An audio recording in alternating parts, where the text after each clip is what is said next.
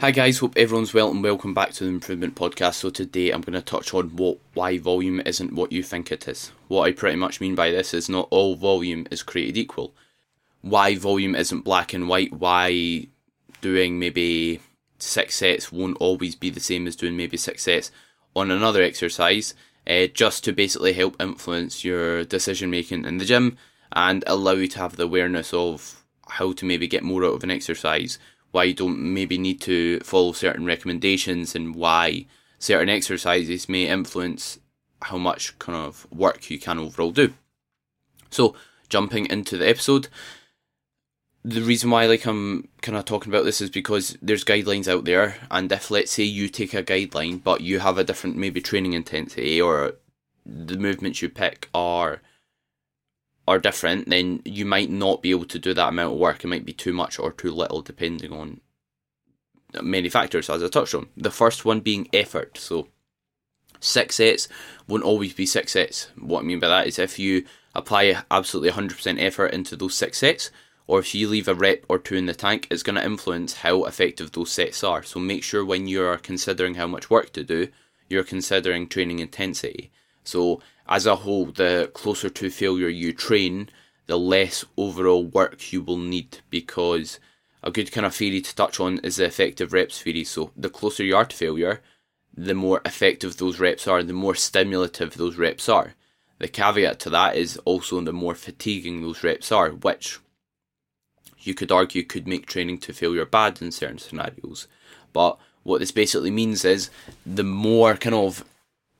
harder you train, the less overall sets you will need.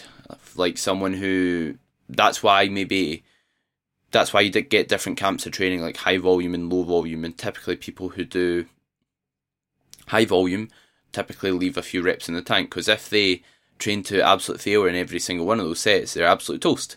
And that's also why you do get some individuals who will only do one working set per exercise, and will have like a really low volume approach, like it's classed as HIIT training, high intensity training. Not the type of training where you do kind of sprints, that sort of thing, not that type of HIIT, not like HIIT cardio, but high intensity training in the fact that they do like one all out set, they might take it to all the way to failure and then get someone to assist them on the way up, control the loading phase again, then assist them on the way up and control the loading phase again, which will mean you can maybe get all you need out of that one set instead of having to do 3 sets, because of how stimulative those final reps are and those force reps are. So effort is the first one that's going to influence how much volume you're actually getting out of your sets. Next up's like execution. Like execution will impact the amount of stimulus you can get from an exercise. What I mean by this is, if let's say you are doing a chest press, if your shoulders are coming forward excessively, you're caving your chest in, you are not staying like nice and stable on whatever seat or implement you're using, maybe you're not taking it through like a appropriate range of motion, and that's going to influence how stimulative that set is and how much you're getting out of that movement. So if let's say you have immaculate control, immaculate execution, joint with effort, then that's going to allow you to get more out of a movement than just chucking weight about, in my opinion. I think that's something massive. So, and like what we're ultimately trying to do when we are training in the gym is increasing the amount of bone-to-bone pull we can get on a target tissue.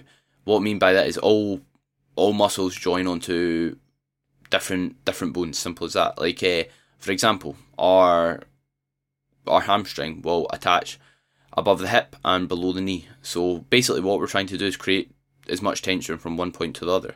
Another example is like your bicep. Your bicep will join onto round about the shoulder, and it will join onto your forearm, that bone.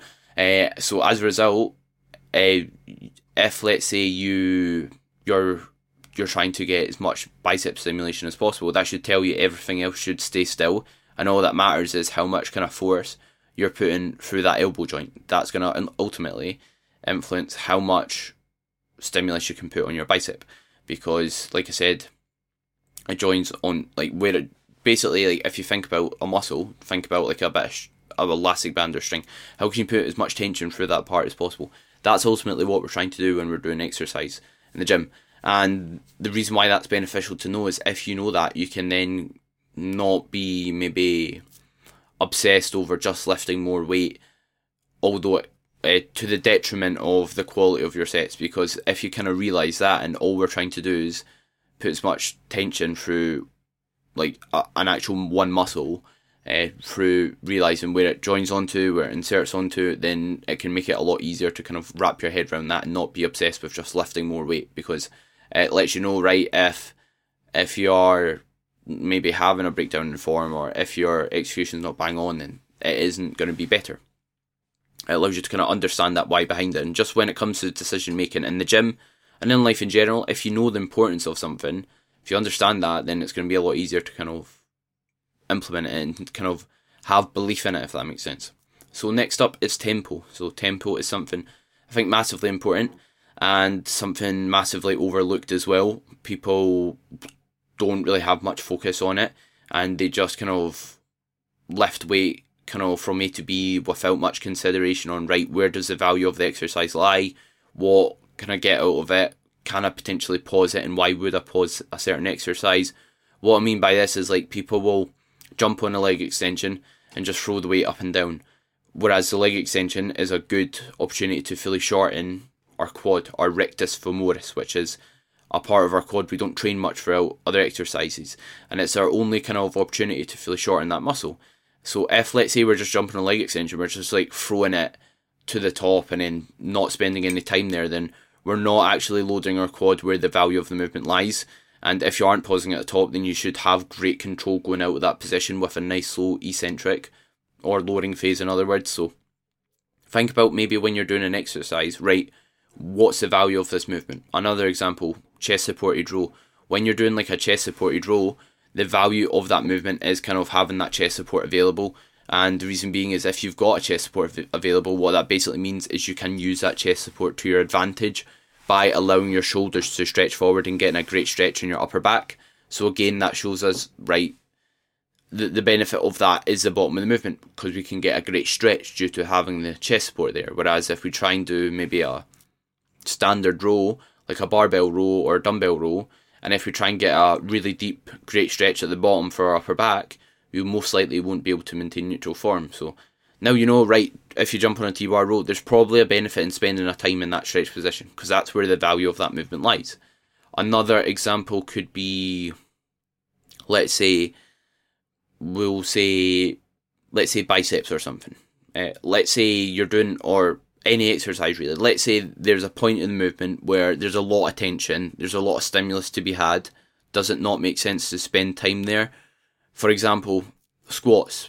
It doesn't make sense to spend a lot of time at the top unless it's to crank out a few extra reps, because there's no tension there, there's no value in pausing there. Whereas the bottom, that's where we're getting a great stretch in our quads, and that's going to allow us to kind of get more out of the movement. So think, right, what movement are you doing and how can you get more out of it? And pausing certain movements can help you get more out of it as a result of that. And something else to consider is like the eccentric portion of the rep. So something I think is massive, like people go on, right, the eccentric's beneficial for muscle growth, you should control the lowering phase, but not a lot of people explain why. And the reason why I believe you should control the eccentric is, when it comes to the eccentric, if you control it, you're going to have much better ownership of that weight when you're changing direction. What I pretty much mean by that is, if you just kind of like fly the weight up and don't control the lowering phase, it's going to be much harder to keep it on the muscle rather than if, let's say, you had a really controlled lowering phase. Not only that, but studies show eccentric versus concentric overtraining, eccentric only training shows a better outcome. Not that we should place all our hope on studies and believe everything that maybe a study says and just kind of put all our efforts into what a study kind of shows.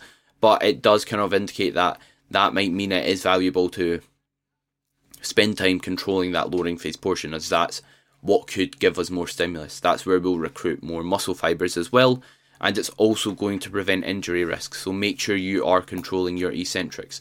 It might mean you'll use marginally less weight, but the benefit of it is going to heavily outweigh the downs, or there's not really any downside of using less weight, because it means you're going to be you're less likely to get injured. You're going to be less likely to accumulate as much fatigue from that training, and again, you can probably use that target tissue more effectively. So yeah, make sure your eccentrics are controlled, and if possible, or when you see value in it, pausing where it could be beneficial to pause. And next up, I am going to touch on like muscle damage as well. So like certain exercises are going to cause more muscle damage than others. For example, if you do maybe let's say you do a hack squat or any sort of squat and you're getting a really, really big stretch in your quads, you're pausing there, that's going to cause more muscle damage than, let's say, doing maybe, we'll say a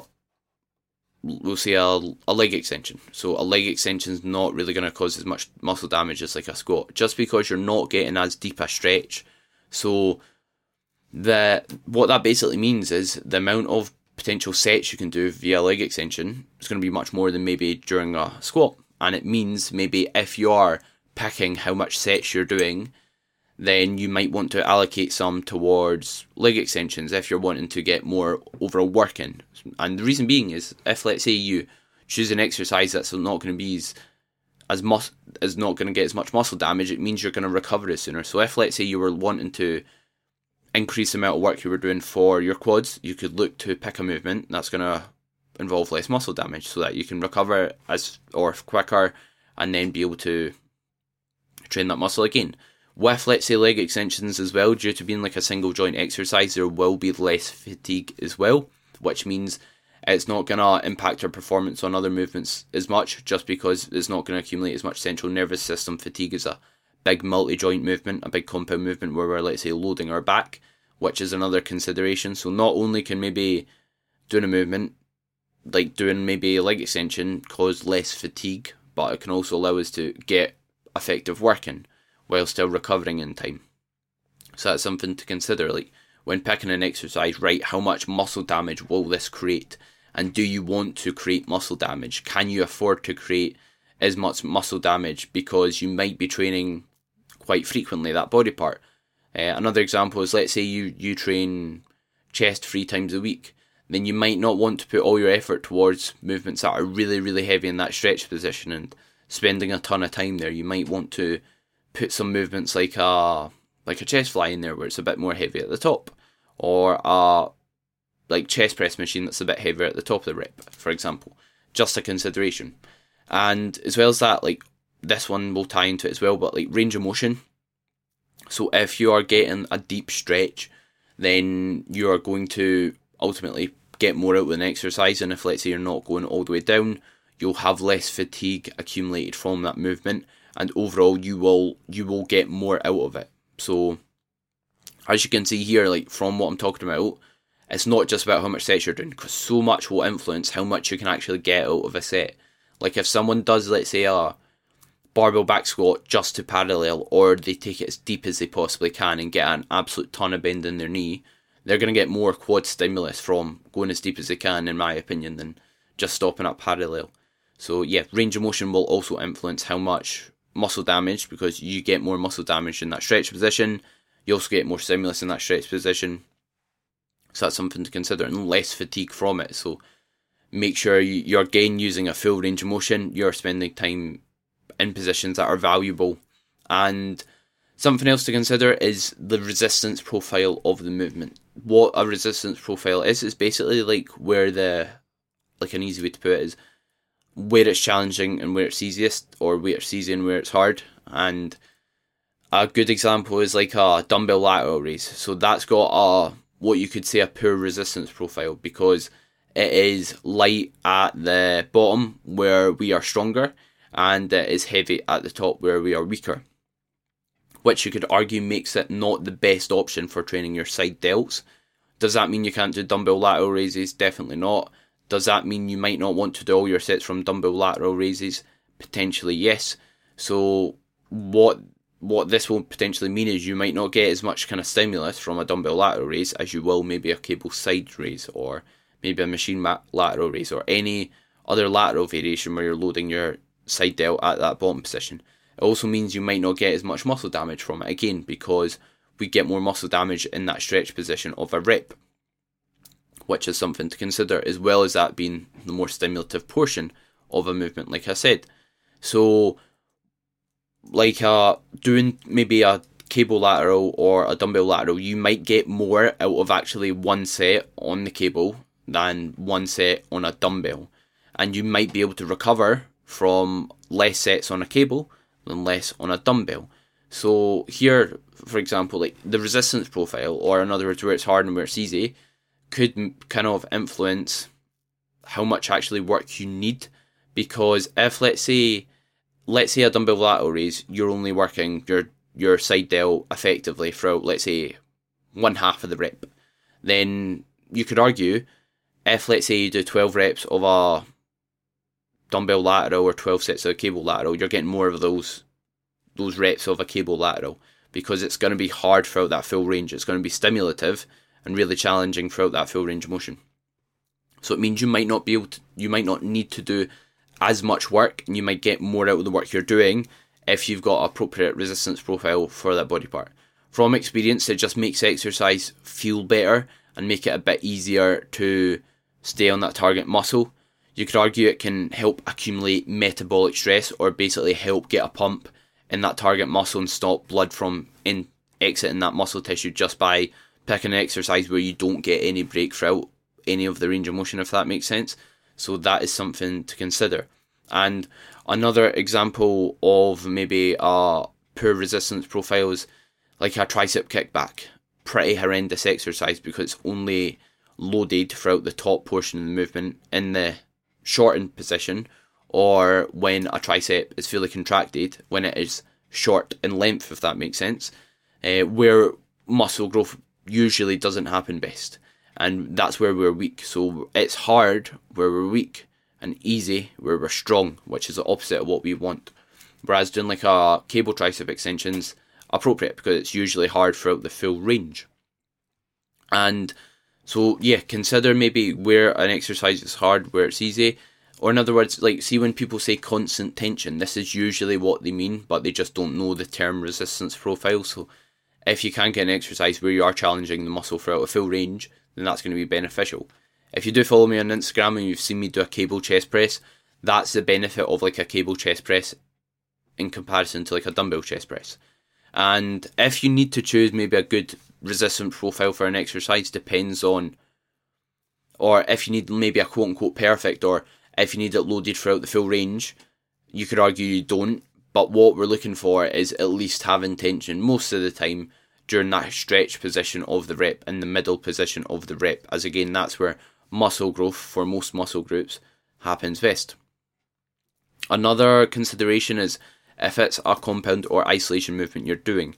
I kind of touched on this briefly earlier, but if you do maybe 2 sets of a hamstring curl or 2 sets of a Romanian deadlift, those 2 sets are not equal at all, because if you do maybe 2 sets of a hamstring curl, you're not going to get as much lower back fatigue, you're not going to get as much central nervous system fatigue, you are not going to get as much of a stretch on your hamstring potentially, which will mean you might be able to recover from that a bit better because it's not as heavy in that stretch position in comparison to an RDL.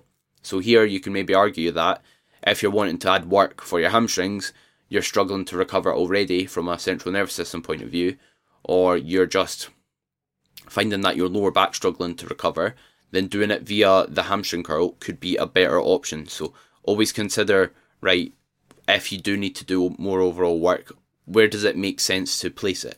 Does it make sense to place it on an isolation movement, or does it make sense to place it on a compound movement?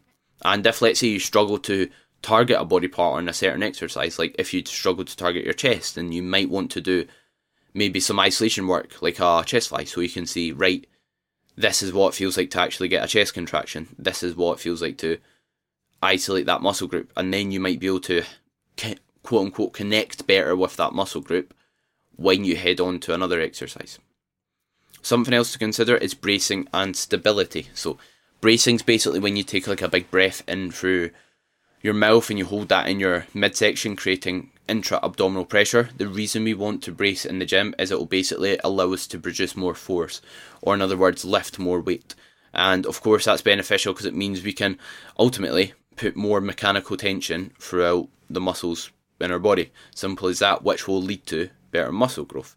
Because we don't want stability being the limiting factor during the movement, We want our muscles to be the limiting factor. So if we can create more stability through bracing, especially on big compound lifts, and then we'll be able to get more output from them. We'll be able to get more from those movements in terms of stimulus. So make sure you're considering bracing, just basically taking a big breath, belly breath. A good example is like if you were getting punched in the stomach, what would you do? You take a big breath in, you're told that. That's basically what we want to do when we are taking air in for an exercise in the gym. And next up is stability. So how stable an exercise is will influence how much we can get out of it. For example, if we are doing, let's say we're doing maybe a dumbbell chest press, let's say. We're doing a dumbbell chest press or we're doing a chest press machine. Then you might be able to get more out of a chest press machine because you're in a more stable environment. You can train closer to failure without worrying about wobbling the dumbbells and stabilising the dumbbells, which might allow you to get more output or more stimulus. Just to clarify, I mean more kind of like a greater stress on that target muscle, getting more from that target muscle, being able to train it more effectively, being able to fatigue it more and get more overall quality work from that exercise. That's what I mean by stimulus. You might be able to get more stimulus throughout the target muscle. But again, something that doesn't mean a dumbbell press is necessarily useless. It just means if you never maybe do any free weight movements and you then go to a dumbbell press, due to not doing it, you're going to maybe struggle to get as much out of it for maybe that short time frame. But again, that could be a good reason to keep the dumbbell press in, because if you keep the dumbbell press in, you'll get really good at stabilising movements, which means you can get more out of the dumbbell press and other free weight movements if you ever need to do them, and you'll get more out of machine work because you'll be extremely stable because you're used to stabilising free weights. So here you see there's no kind of benefit. It's not like free weight or machines. Both have their place, both have their benefit, and you don't need to side on one camp as in doing machine work only or free weight work only. There's a place for both. And another example with stability is like if you're doing let's say you're doing a chest supported dumbbell row versus just a bent over dumbbell row, you'll be able to get more out of your upper back, train it to failure more effectively because stability won't be a limiting factor and your lower back won't be the limiting factor. So something else to consider about when maybe choosing exercises to do and maybe its influence on certain muscle groups is, will it actually allow you to train the target muscle to failure? Because if, let's say, not, then you aren't actually getting those effective reps for that target tissue. So make sure if you are trying to get the most out of your upper back development, yes, bent over rows do have their place, but is it actually the limiting factor on the movement, or is it going to be your erectors that are going to be the limiting factor of the exercise, which is something very valuable to consider.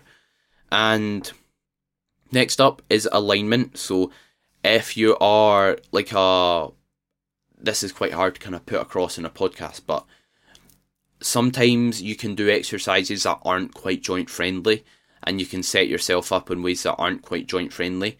So, for example, if you do a tricep extension with an easy bar, that's not going to be as friendly on your elbows potentially in comparison to doing maybe a cable tricep extension with one cable, or single arm, sorry. And as a result, what you might find is doing maybe an easy bar tricep extension, yes, you're still doing a tricep extension. Pretend we're not comparing it being single arm to dual arm, but the fact that you've got a exercise that has less stress going through the elbow joint through a single arm movement, you could argue that volume is going to be different from doing a dual arm movement because you're not going to get as much wear and tear in your joints. So here, both tricep exercises, both maybe on paper relatively effective exercises, but here you can see doing an easy bar is going to be different from doing maybe a cable movement because you're going to get less stress through that target, that joint that's going to be loaded. You're going to get less stress through the elbow joint while training a tricep. So something to consider when we are maybe adding additional work in or trying to bring up a lagging body part is picking exercises that will be joint friendly. For example, if you are trying to train your arms once a week versus 4 times a week, you might be able to get away with picking movements that aren't quite joint friendly if you're training them once a week, But if you're trying to increase that to 4 times a week, the importance of having good execution, the importance of having good movements selected that are going to be joint friendly is going to become much greater, because the likelihood of running into wee aches and pains and wee issues is going to be exaggerated massively just by the fact that you're doing more overall work. So there's a greater likelihood of running into wee aches and pains over time. So make sure you consider that. So quite a lot I've just went over there, and I know I didn't give you kind of definitive answers on what this basically means, or does this mean you should do this or that. I've not told you, right, this is what you should do in the gym, or this is what you should do with your program. But this episode's more about just educating you. Doing maybe 6 sets of back isn't always going to be 6 sets, isn't the same as doing maybe 6 sets for back on another movement. Not all volume is created equal, which is something massively important to remember. And it just allows you to kind of have the awareness of what's going to influence how much you actually get out of the set, from a stimulus point of view, from a fatigue point of view, from maybe a injury management point of view, and like its knock-on effect on maybe your joints, loading other muscle groups, etc., and how it can affect subsequent sessions. So I hope this helped. So quick kind of summary. So when you're picking exercises, consider how hard you're training, how you're executing them, including your tempo, range of motion, where the exercise is hard and where the exercise is easy. Is it a compound or isolation movement? Consider bracing, consider how stable the exercise is, and consider the alignment. All those things will influence how effective an exercise is, and its effects on that session, your week of training as a whole, and how much progress you can ultimately make. So thank you very much for listening or watching. If you enjoyed it, please feel free to like, subscribe, share it on your story if you did enjoy it, and be sure to tag me so I can reshare it. And thank you very much for watching.